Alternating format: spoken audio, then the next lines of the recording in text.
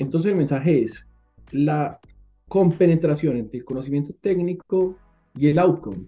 Es decir, cómo coges tú el conocimiento teórico y técnico y lo vuelves un producto, un resultado que le aporte algo. Si estás en una estrategia de trading, ¿cómo generas plata? Si estás en una estrategia comercial, ¿cómo traes clientes? Si estás en una estrategia de banca de inversión, ¿cómo traes mandatos? Si estás en una estrategia de crédito, ¿cómo generas créditos que no generen impactos de crédito negativo? Entonces, siempre va a ser el conocimiento técnico llevado a resultados constructivos desde el punto de vista de negocio. Bienvenidos, esto es Rincón Financiero, Forward Knowledge, un rincón donde podrás aprender e incluso proyectarte a través de los mejores perfiles profesionales que tenemos para ti. Hola a todos y bienvenidos a este nuevo episodio de Rincón Financiero, podcast del Rosario Investment Club. Quien les habla, Lorena Moreno, miembro activo del club y también la encargada de todas las comunicaciones. Y hoy me encuentro con Roberto Zúñiga. Hola, ¿qué tal? ¿Cómo están? Mi nombre es Roberto Zúñiga, yo fui director del área de Capital Markets del Rosario Investment Club también. Eh, y soy estudiante de Economía, octavo semestre de la Universidad del Rosario. Entonces, hoy tenemos un invitado muy especial, ¿no, Lorena? Sí, pero mira que es también una oportunidad porque por ahí me contaron que te estás preparando para el CFA. Sí, sí, sí, yo creo que pues es una de las cosas más retadoras que pueden haber en este mundo, pero pues yo creo que el invitado que tenemos sí nos puede dar una referencia más exacta de esto. Sí, de acuerdo. Bueno, nada, hoy nos encontramos con Pablo González. Bienvenido, Pablo, ¿cómo estás? Lorena, Roberto, un placer a todos los que nos estén oyendo, un placer de acompañarlos en lo que les pueda como dar luces de algo de lo que yo hago muy chévere. Me encanta como volver a los años de la universidad, a los años en los que yo soñaba que me podía comer el mundo y creer que eso era verdad y que es verdad, pues porque van a darse cuenta con un poquito de lo que yo hago que se trata de creerse un poquito el sueño loco, entonces muy chévere y y si me mencionan el CFA me gusta más todavía, entonces buenísimo. Bueno, Pablo, como para empezar, cuéntanos muy brevemente quién eres tú. Mira, yo soy Pablo González, un tipo súper bacán, un tipo tranquilo que le gusta trotar, que le gusta el fútbol, le gusta comer bueno, le gusta el vino. Ese es Pablo. No sé si eso responde a tu pregunta, porque me imagino que la querías hacer no profesional, pero lo más importante siempre va a ser quién es la persona. Y Pablo es un bacán que le gusta vivir muy chévere y sabroso. Ahora que está de moda. De acuerdo. Sino un poco de este ejercicio también es como que usualmente nos quedamos con el profesional, con la hoja de vida, pero ciertamente hay una persona detrás, entonces muchas gracias por eso. Eh, y quizás de una manera más aterrizada, cuéntanos a qué te dedicas. Pablo se levanta en la mañana, está acá, ¿qué pasó en el medio de eso? Listo, entonces ahora en la hoja de vida, porque sé que eso es lo que les interesa también. Estudié dos ingenierías, ingeniería administrativa e ingeniería industrial, luego hice una especialización en riesgo financiero en NYU, luego hice el CFA, luego hice el CAIA, luego hice otras tres especializaciones en Colombia, en MIT y en el EC de París, y recientemente hice un curso de Venture Capital en Berkeley. A ver, hasta hace poco era el jefe, bueno, lideraba la banca privada y la banca corporativa de BTG Pactual para Colombia desde Bogotá. Estuve trabajando en BTG Pactual Colombia antes Bolsa y Renta 16 años y ahora estoy encargado de montar desde ceros toda la operación del banco BTG Pactual Banca de Inversión en España. Tenemos una operación de banca privada en Lisboa y yo estoy encargado aquí de montar toda la operación. Probablemente vamos a tener una operación también de banca corporativa de Luxemburgo y entonces estoy aquí desde ceros arrancando el negocio, buscando clientes, hablando con los reguladores, hablando con abogados, hablando con todo el mundo, con todos los stakeholders, para, digamos, desde cero arrancar, o sea, una especie como de startup dentro de un banco de inversión, chévere, la mezcla de dos, aquí en España, desde BTG Pactual. Bien, bastante interesante. Bueno, voy a sacar como cositas de lo que dijiste. Los que quieras. Primero, ¿cuál fue el interés en aplicar para el CFA? Evidentemente, pues todos quisiéramos ser CFA, pero siempre hay como un motivo detrás de eso de, no sé, una mejor oferta laboral o qué fue eso que te inspiró para decidir tomar como este rumbo. Lorena, buenísima pregunta. Y te diría, tocaste un punto, mejor oportunidad laboral, nunca lo hagan por eso. El CFA es una de las poquitas, digamos, instituciones, argumentaciones académicas que te van a obligar a aprender. Entonces, nunca lo hice por tenerlo en la hoja de vida como un must, como un plus. Yo hice mi práctica en el banco, lo hice en Nueva York, en el área de inversiones en Nueva York, y digamos que eso era como un common standard, pero cuando llegué a Colombia, en su momento fui como el 10º, el 11, no sé, top 10 20 primero CFA en Colombia, luego el CAIA, pero más que eso, y se lo digo a todo el mundo, háganlo como una herramienta que les va a permitir autoaprender, porque como eso te obliga a aprender, estudiar, sentarte a maciar, no hay un profesor, no hay unos colegas. Digamos que yo diferencio, un MBA, una historia, una maestría te va a dar network, te va a dar casos de la vida real, el CFA te va a dar conocimiento técnico en profundidad. Entonces, lo que me llevó a hacer el CFA fue tener un conocimiento muy profundo, muy técnico, desde el punto de vista de finanzas aplicadas, y desde eso siempre lo quise tener. No me dio network, no me dio, digamos, relacionamiento, me dio conocimiento técnico y profundo, y eso siempre fue lo que quise tener en su momento de la vida. Eso fue hace muchísimos años, no me acuerdo, no sé, yo obtuve el CFA hace más de 12 años, entonces pues, lo arranqué hace 14, pero al final del día el mensaje es que la persona que quiera tener un conocimiento técnico en profundidad de lo que son finanzas aplicadas es el CFA. Súper, súper, totalmente, totalmente de acuerdo. Creo que también es una experiencia que obliga a, como dices tú, a tener muy buenos conocimientos y en base a eso, quisiera preguntarte por algo que quizás está muy, muy intrínseco, pero que cuando uno empieza a desarrollarse en este mundo de las finanzas, se vuelve un poco más notorio y es la competitividad. Desde tu perspectiva, eh, los retos como el CFA, como les presentar un examen de este que son sesiones supremamente largas, trasladar eso quizás a veces al mundo laboral. ¿Cómo lidias tú o más cómo ha sido tu experiencia con la competitividad que hay intrínseca, que es algo muy natural de esta industria en el mundo de las finanzas? Creo que te va a responder de una manera muy atípica a lo que te podría responder cualquier persona en el sector financiero en Colombia y en el mundo, y es, si tú te enfocas en la competitividad con otra persona, pierdes el año. Porque hay, no sé, Roberto y Lorena, ustedes dos deben ser unos genios de las finanzas, unos genios de los números, pero les garantizo que al lado de ustedes hay sentados tres compañeros 37 veces más genios que ustedes. Y si uno se va al contexto latinoamericano, debe haber los 30 manes y mujeres más tesos. Y si uno se va al contexto global, los indios y los chinos y los bangladesíes y los guachuachos deben ser 37.800 veces más tesos que uno. Entonces, parten de la base, nunca el ángulo de competición de ustedes va a ser un ángulo de competición desde lo técnico, nunca, jamás. O sea, digamos, la visión holística, la visión integral de lo que ustedes son, de lo que ustedes son como personas, de lo que ustedes son como seres humanos, va a ser un componente muy importante. Entonces, en el CFA lo que hay que hacer es estudiar, moler, trabajar, dedicarle 10.000 horas, lo que sea que haya que dedicarle, pero al final del día el punto más importante es, siempre va a haber alguien más capaz que ustedes sentado en la silla del lado. Entonces, el punto es, ustedes como, con el conocimiento técnico de lo que saben y lo que entienden, cómo hacen algo productivo para la humanidad. Punto. Ese es el mundo, ese es el punto del mensaje. Puede existir el chino más teso, el indio más teso, el tipo de Bangladesh más teso, pues, tipo mujer, whatever, en Nueva York y no agregarle nada a la humanidad. Entonces, ¿vale mucho? No, no vale mucho. Ustedes lo que tienen que hacer es entender que el CFA o el CAIA o cualquiera de esas certificaciones dan unos elementos que obligan a entender lo técnico, digamos, lo numérico, lo propiamente cuantitativo y lo propiamente académico para llevarlo a la realidad. Entonces, siempre, y no se les olvide esto nunca, es la mezcla de las dos cosas, de lo cuantitativo y lo técnico, con la persona que son. Entonces, ¿que hay que estudiar mucho? No, hay que estudiar el triple de lo que se imagina. Que si hay que estudiar 300 horas, no, son 600, punto, o 900. El triple de lo que se imagina es lo que hay que estudiar para sacar el CFA.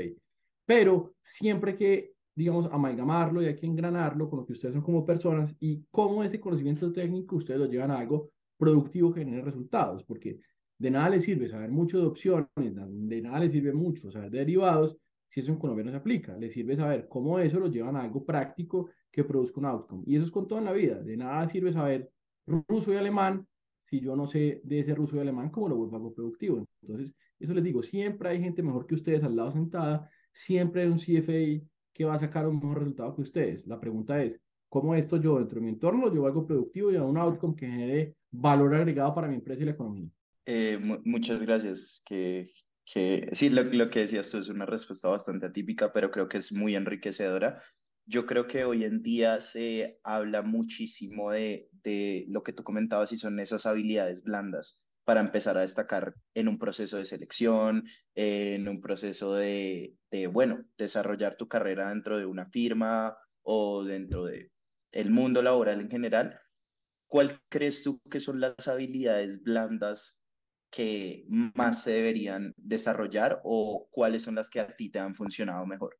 Mira, las que a mí me han funcionado mejor, nada tienen que ver con las que le van a funcionar mejor a Lorena y nada tienen que ver con las mejor que le mejor le van a funcionar a Roberto. Entonces, el punto es, las habilidades blandas no son más que la consecuencia de la empatía con el entorno, la empatía con el ambiente empresarial, la empatía con los colegas. Entonces, ¿cómo te respondo a eso?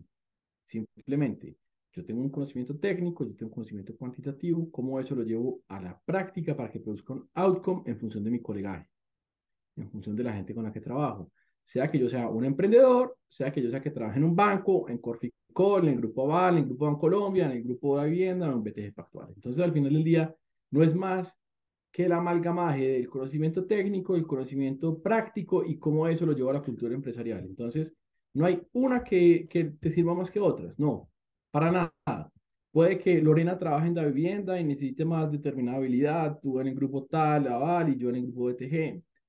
No importa, no importa cuál es, lo que importa es saber leer y saber entender el entorno para eso llevarlo a algo que produzca un resultado. Entonces, pues habilidades blandas hay que desarrollarlas todas en conjunto y en paralelo con las habilidades, con las hard skills, modelación, valoración, números, etcétera. Sí, de acuerdo, es como un complemento de todo eso. Pero bueno, ya Exactamente. como yendo un poquito al detalle, ¿tú cómo empezaste en el mundo laboral? ¿Cómo, o sea, qué pasó en tu vida apenas saliste de la universidad? ¿Cómo abriste ese campo? Mira, mm, es una buena pregunta y yo la práctica la hice en Nueva York, en el Banco Lloyds, en el área en el departamento de inversiones. En su momento el Banco Lloyds tenía un buen convenio con mi universidad porque había una persona que había ido hace unos años, se había dejado una buena impresión. De todas maneras fue difícil y pasé varias pruebas cuantitativas, cualitativas y me recibieron. Y luego entré a trabajar en Bolsa y Renta, lo que en su momento compró BTG Pactual en Colombia. Entonces fue una mezcla de habilidades blandas y duras. Entonces al final del día ahí es, ¿cómo lo hice? Agregando valor. Donde uno llegue en una relación de amistad, de trabajo, de colegaje, lo que sea, a ver, ¿usted qué aporta? Entonces, aportar valor y entender cómo dentro del ambiente y el contexto de lo que estoy moviendo aporto valor.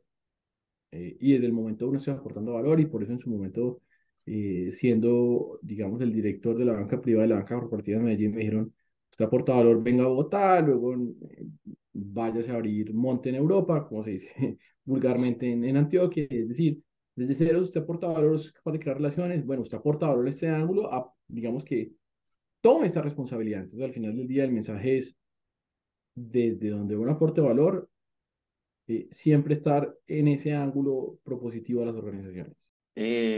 Un poco en línea con esa propuesta de aportar valor, desde tu experiencia como profesional ahora, ¿cuáles crees que pueden ser algunos recursos que no sea Bloomberg, leer Bloomberg todos los días? ¿Cómo qué recursos crees que pueden tener al menos los estudiantes o personas que están iniciando en el mundo laboral que crees que les podrían dar un edge? Digamos, sé que no puedes dar una recomendación de otra industria, pero al menos algo que crees que puede ser significativo desde lo que tú ves ahora, obviamente desde un puesto de dirección, desde muchos años de experiencia, porque quizás hay veces donde nos enfocamos mucho en ciertas cosas que quizás no son tan relevantes, entonces, ¿cómo qué recursos crees que pudiesen ser? Mira, vuelvo a un punto que les mencionaba y es, el conocimiento técnico te da herramientas, pero siempre va a haber alguien que tenga más conocimiento técnico que tú, más profundo y de mayor profundidad.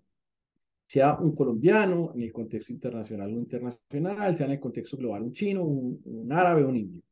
Entonces, si tú crees que vas a la pelea del contexto técnico, estás perdido. Entonces, el mensaje es, la compenetración entre el conocimiento técnico y el outcome. Es decir, cómo coges tú el conocimiento teórico y técnico y lo vuelves un producto, un resultado que le aporte algo. Si estás en una estrategia de trading, ¿cómo generas plata? Si estás en una estrategia comercial, ¿cómo traes clientes? Si estás en una estrategia de banca de inversión, ¿cómo traes mandatos? Si estás en una estrategia de crédito, ¿cómo generas créditos que no generen impactos de crédito negativo? Entonces, siempre va a ser el conocimiento técnico llevado a resultados constructivos desde el punto de vista de negocio. Bueno, y ahora cambiando un poquito el tema, eh, cuéntanos un poco sobre tu cargo, qué es BTG, como para que todos nuestros oyentes estén en línea y pues sí, cómo te desarrollas en este momento en esa compañía. Bueno, entonces, hasta hace 20 días yo era el jefe de la banca privada y la banca corporativa BTG. Atendía, digamos que lideraba los equipos que le atendían a los clientes de banca privada, que son los clientes de alto patrimonio, personas naturales, fundaciones, endowments, portafolios de colegios, etcétera, y tesorerías de compañías en los temas de coberturas, en los temas de manejo de liquidez. Y hace un mes, 20 días aproximadamente, tomé un venture interno en el cual voy a liderar la apertura de BTG Pactual en España y aquí estoy buscando clientes, operaciones y negocios desde muchos ángulos. ¿Cuáles son los ángulos? Los estoy determinando. Entonces, a esto voy. Dentro de las empresas siempre, nunca pierdan la posibilidad de hacer un venture intracorporativo. Yo estoy en una especie de startup dentro de un banco de inversión que a su vez es el banco de inversión más grande de Latinoamérica. Y eso suena exótico porque siempre pensamos en una startup, en la compañía que empresen tres personas recién graduadas de la universidad, súper jóvenes, y no tienen plata, y no tienen opiniones, simplemente tienen una idea, no. Dentro de las compañías hay posibilidad de hacer venture, hay posibilidad de tomar riesgos, y básicamente vi una oportunidad que, digamos, en colegaje con unos compañeros de la oficina de Brasil, vimos en Europa y tomamos la decisión, y aquí estoy tomando un riesgo de abrir desde ceros una operación, y desde un momento digamos, muy crítico, porque estaba en una posición bastante cómoda, bastante atractiva, liderando el negocio en Colombia, dije, no, me voy a emprender, me voy a abrir desde ceros y a tomar el riesgo desde yo, digamos, desde no tener recursos, desde no tener digamos, las herramientas del lado, arrancar a construir. Súper. Yo estaba pensando en lo siguiente y es que me gustaría saber, y creo que también es una pregunta muy frecuente y que seguramente también se hacen todos los oyentes, porque algunas veces uno ve las hojas de vida y no sé, ve a Pablo y ha llegado muy lejos y ha hecho especializaciones y ha pasado por universidades muy top, pero quisiera saber dentro de tu carrera cuál ha sido el reto más grande, no de carácter técnico, sino quizás a veces de resiliencia o de construir disciplina, como en esos aspectos, ¿cuál ha sido personalmente para ti, para Pablo, cuál ha sido tu reto más grande hasta ahora? Les diría que tres. El primero, el CFA. Claramente es un reto de resiliencia, de disciplina, de dedicación. El segundo, correr una media maratón. Les diría que eso fue muy berraco. Dios, o sea, para mí, no sé si ustedes, los que nos estén oyendo, ustedes dos corran, pero correr una media maratón es una cosa muy jodida. Y es un entrenamiento de la mente muy jodido que enseña mucho otras cosas de la vida. Y el tercero, pues ahora que estoy asumiendo un reto nuevo, que estoy asumiendo un emprendimiento desde ceros en Europa, y pues donde sí, Europa todo nos suena muy chévere y muy bueno vivir acá, pero construir el posicionamiento de un banco latinoamericano aquí es como más complicado de lo que uno se imagina. Digamos que esos son los tres retos, levantarse uno todos los días con la motivación de ir a trabajar, a construir, es parte de un gran reto. Y Diciendo un que el más poco en... berraco de todos es la maratón y después el CFA. Listo. Eh, y un poco en línea con eso, quisiera saber cuando entraste a esta industria, ¿cuál fue ese primer consejo o esa primera frase que se te quedó grabada, que tú crees que pudo marcar un momento determinante para decir como, ok, quizás esta es la manera de entender bien las cosas o Listo, buenísimo. enfocarse? Mira, me lo dijo mi primera jefe en Nueva York y la digo en inglés y ya la traduzco y es, You don't own the world owns you. Y es, tú no eres el dueño del mundo, el mundo es dueño tuyo. Entonces, uno tiene que tener una capacidad adaptativa, Y como decía Darwin, la especie que más se adapta, no la más fuerte, es la que sobrevive. Eso también pasa en el mundo corporativo y es, si uno sabe adaptarse a las condiciones del juego y a las reglas del juego, de lo que está ofreciendo la organización, de lo que está ofreciendo el entorno, pues va a salir adelante. Y eso me lo dijo mi primera jefe en Nueva York hace 17 años y lo diría a todos. Sepan adaptarse, sepan, hombre, si están poniendo salsa, uno no puede bailar reggaetón. Es un ejemplo pendejote, pero súper profundo. Hay que bailar reggaetón. Y si están poniendo salsa, hay que bailar salsa. Insisto, es un ejemplo pendejote, pero de un nivel de profundidad enorme. Entonces, hay que saber bailar la música que está sonando el mundo en el momento. Hoy estamos en un ambiente recesionario, inflacionario, donde las economías latinoamericanas están viendo una transición hacia los regímenes de izquierda, independiente de las posiciones políticas. Es muy probable que haya cambio de las reglas de juego, cambio del marco institucional. Entonces, ¿qué tiene que hacer uno? Saber navegarlo y saber dentro de ese marco cómo uno, los clientes de uno, las posiciones de uno, los libros de uno se aprovechan de eso. Entonces, hay que saber moverse en eso. Sí, de acuerdo. Y pienso que es muy importante como eso que dices de no, como no estancarse, ¿no? No quedarse en esa zona de confort de que encontré un trabajo, me pagan bien, me siento contento y entonces ya me quedé ahí.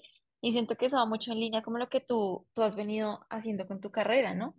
Como que sí, consigues muy buenos puestos, pero siempre como que hay algo más que hacer, ¿sí? Sí, no.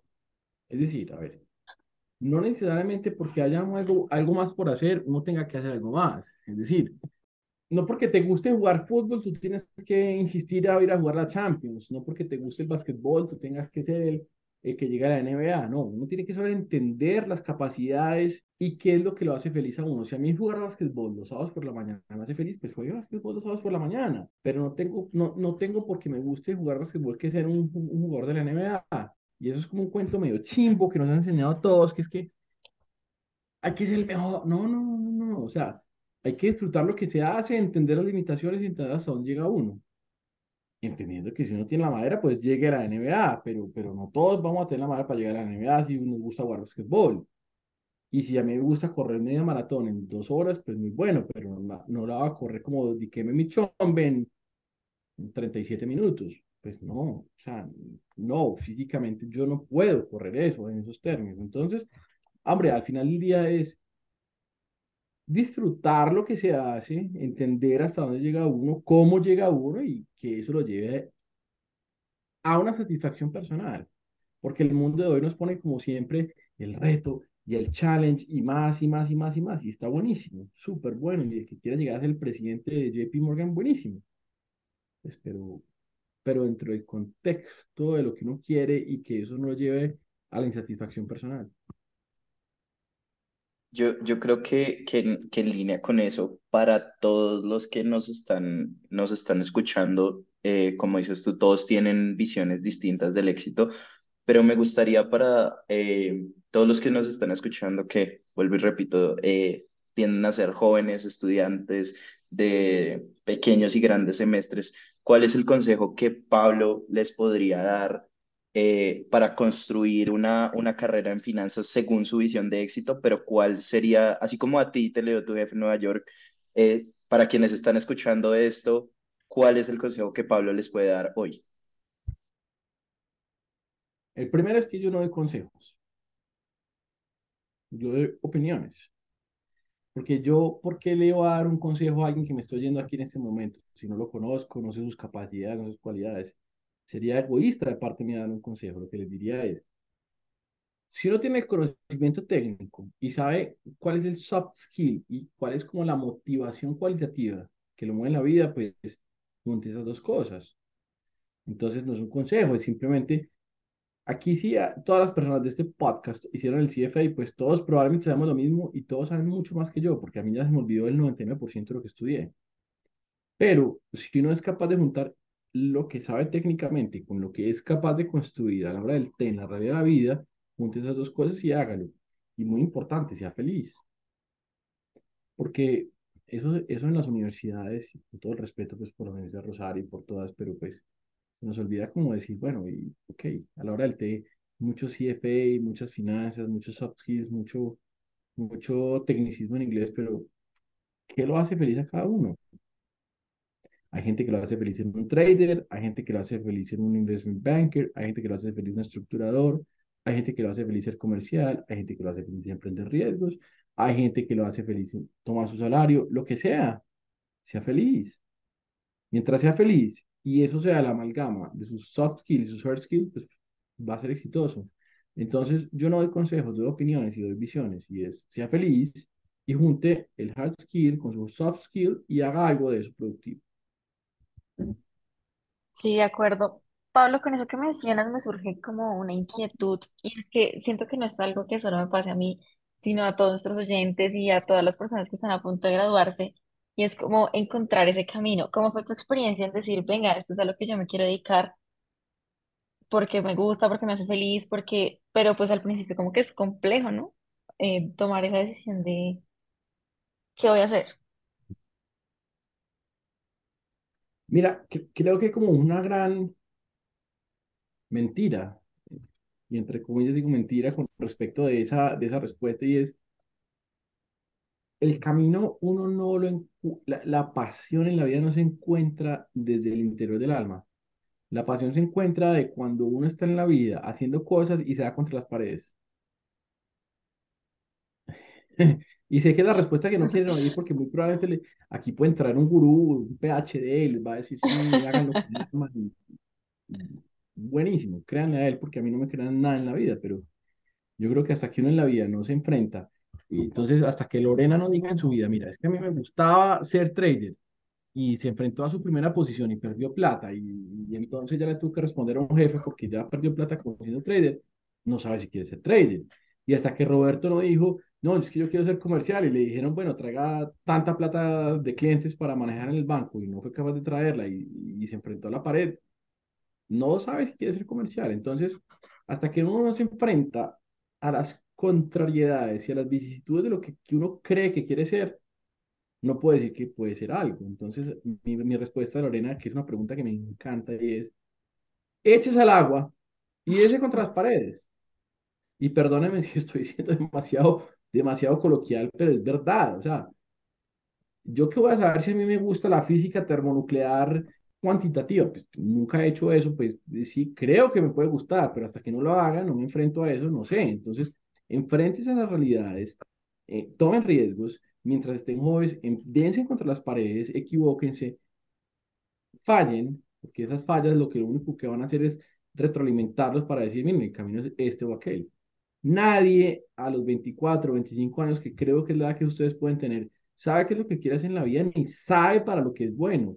Ese es un cuento demasiado, como demasiado, no sé, me disgusta de los modelos de negocio, las universidades y los podcasts. Do whatever you want, do your passion. Y yo a los 25 años, ¿qué caras voy a hacer cuál es mi pasión? Enfréntense a la vida, dense contra las paredes, abúrranse, lloren por las noches, levántense aburridos por la mañana y ir a trabajar. Ese día van a saber qué es lo que les gusta. Antes, pura paja. Ven, ¿y tú Yo, cómo, o sea, ay, cómo fue perdóname. eso cómo fue eso en tu experiencia? O sea, ¿tú cómo Así empezaste? Iba a fue. ser, Me iba a levanté todos los hacer la misma días. pregunta. Miren, yo era trader y era el trader de derivados y dices, yo decía, pero es que me siento ahogado hasta las 3 de la tarde sentado en frente de una pantalla. Yo quiero estar con gente buscando el negocio, preguntando. Y entonces empecé a hacer comercial. Y cuando fui comercial dije, esto es lo mío. Pero me demoré 3 años siendo trader de posición propia y siendo el trader. Y lo hacía súper bien, advierto. Y no lo digo desde el ego, pero lo hacía súper bien. Es más, me acuerdo que fui trader de posición propia 48 meses positivo. Eso es un track record brutal, pero no era lo mío era estar en la calle buscando negocios. Y era un jefe y después tenía 25 personas a cargo y buenísimo. Y dije, no. Y ahora soy solo, saco fotocopias, voy, llevo, imprimo, mando por correo, estoy abriendo un negocio desde cero, estoy siendo emprendedor. Pero entonces, no es porque eso sea lo correcto, ¿no? Es porque es lo que a mí me emociona abrir de cero. Y así, cuando me fui de Medellín a Bogotá, monté una plaza de ceros con otro equipo, con unas personas y buenísimo. Y hoy esas personas tienen el negocio mejor montado de Colombia en BTG Pactual y yo lo voy a montar en Madrid y me demoré 5 años y en 5 años diré, bueno, ya veo qué hago. Pero si uno no se va contra las paredes, miren, sentados en la casa viendo Netflix, a uno no sale la pasión, ni le sale para lo que es bueno. Hasta que uno no se meta al pantano, se da contra las paredes y es que estamos en un podcast y se me están grabando, pero se me ocurre una expresión hasta que uno no diluye complicaciones muy sofisticadas, para no decir otra expresión muy paisa, pues no sabe lo que le gusta, el resto es paja. Esto, Pablo, un poco el contrario de esa pregunta a mí me llama mucho la atención de que quisiera saber, por el contrario, cuál fue ese momento como quizás más feliz o donde te diste cuenta de decir como, o sea, está bien lo que dices tú, siempre nos enseñan a buscar más, a asumir nuevos retos, pero a través de ese proceso hay momentos donde uno se encuentra realmente feliz o logró algo o completó algo en tu carrera profesional. ¿Cuál crees que fue este momento que dijiste, uy, en serio me siento muy contento de estar acá o en serio me siento muy contento de dar este salto o este paso? ¿Cuál fue? Mira, Roberto, te respondo desde este ángulo. A todos nos tienen programados mentalmente desde un ángulo como que la felicidad se encuentra en los momentos en que tú logras algo. Y claro, eso hace parte de la construcción de la confianza y del momento, pero la vida tiene, la vida es una sumatoria de renuncias y una sumatoria de momentos felices. Entonces, yo creo que la vida se construye más desde los momentos negativos y los momentos de dificultades, porque el día que tú estés, a ver, te voy a poner un ejemplo. A Roberto le encanta jugar fútbol y tomar cerveza. Entonces, cuando Roberto está jugando fútbol y tomando cerveza con sus amigos, pues todo fluye. ¿Qué está construyendo ahí? Nada. Si a ti no te retan, si a ti no te llevan al extremo, si a ti tu alma no está con un challenge muy duro, si no estás corriendo una maratón en el kilómetro 17 y no estás deshidratado y no estás challengeándote mentalmente y no estás en esas, pues no vas a lograr nada. Lo mismo con el trabajo. Entonces, creo que el momento más satisfactorio fue cuando se superaron retos que en su momento se consideran impensables. Entonces, mejor dicho, el mensaje que les digo es de frente, así, de frente y bienvenido. Aprovechen siempre que puedan las oportunidades de reto. Aprovechen siempre las oportunidades que los saquen de las zonas de confort. Porque es que en el confort no se construye nada. Todos presentaron examen de la universidad. Cuando el examen de la universidad, pues era muy bacano sacar el 5 si el examen, el del lado, mejor dicho, el del año anterior lo había hecho, era el mismo. Ah, pues sí, una barraquera, sacamos 5 sí. ¿Qué? No aprendiste un forro. Y a todos nos pasó porque siempre hay un examen repetido en todas las universidades del país. Vaya y venga. Pero eso no es. Lo importante es enfrentarse a la vida, y discúlpenme en el podcast, pero comer mierda y salir adelante. Entonces, ¿qué les digo? De frente contra los retos que sean duros, de frente. Corran la maratón, corran los 37 kilómetros, corran los 42 kilómetros, enfrentes al reto y digan, y esto no tengo ni idea, y me meto de frente. Y cuando salgo adelante, así sea a medias, eso es lo más satisfactorio. Y eso es lo que más lo hace uno crecer. Miren, los emprendedores, ¿por qué son berracos? Nosotros que estamos aquí hablando entre podcast de gente que está en el sector financiero, ¿por qué los emprendedores son berracos? Un emprendedor no sabe más que ninguno de ustedes, pero soluciona 500 problemas más de los que uno soluciona en un banco, porque en el banco hay un abogado, hay un especialista de compliance, hay un especialista de finanzas, hay 50 especialistas que uno se la mano y se lo soluciona en la vida. Entonces, esto es fácil. No, no, no, no, no.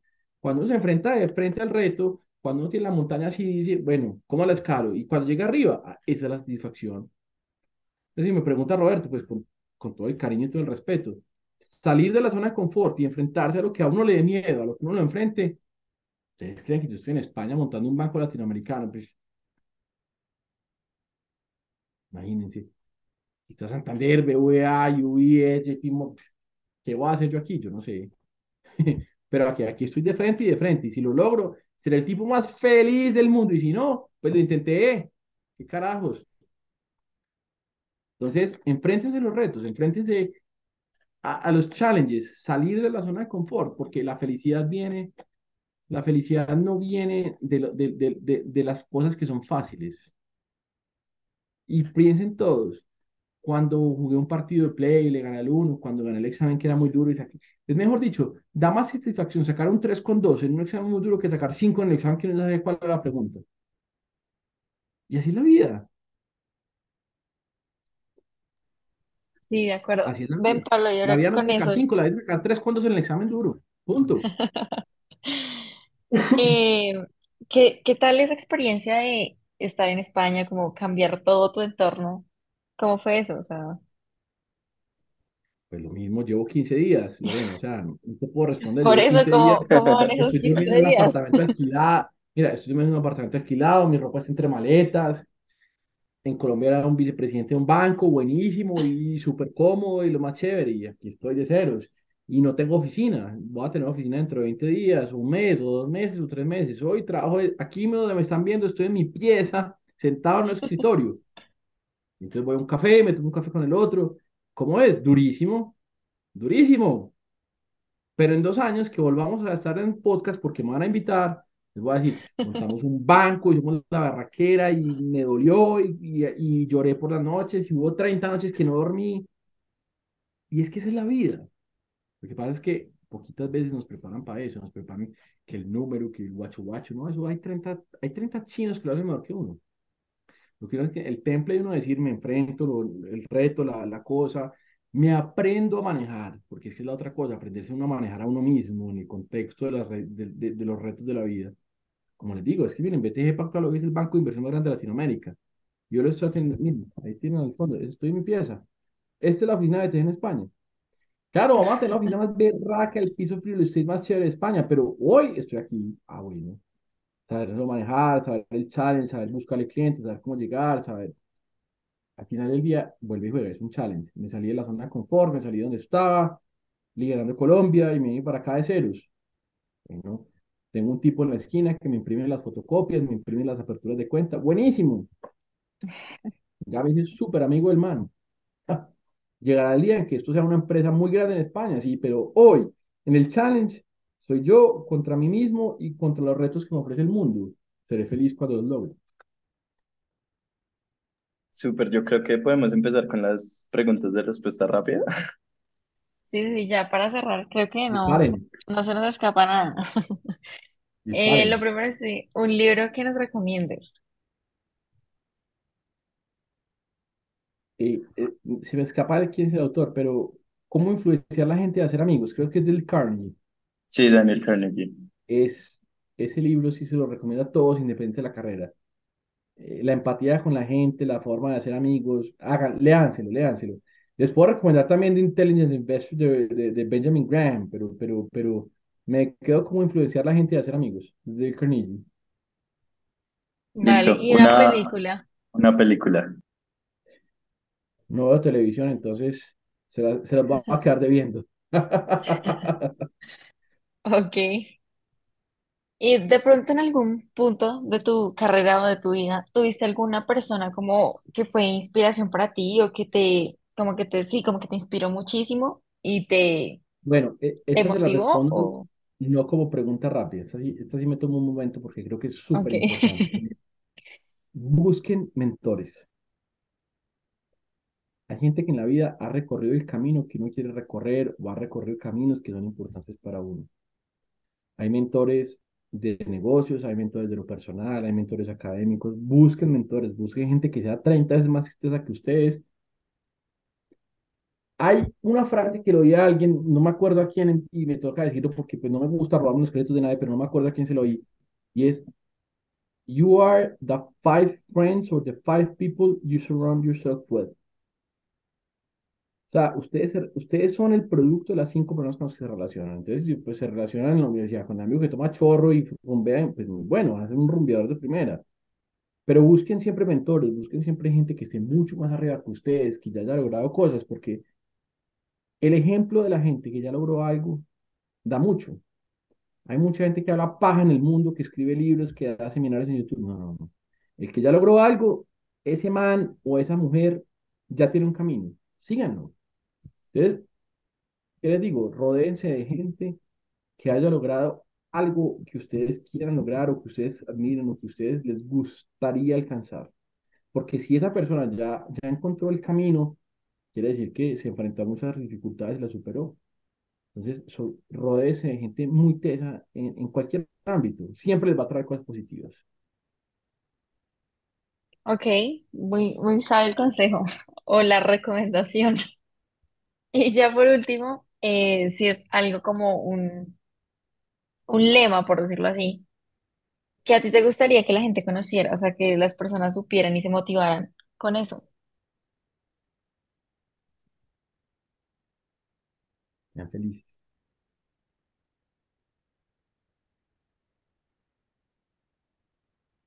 Ser productivo, ser emprendedor, ser empresario, trabajar en el corporate, no va en contravía de ser feliz.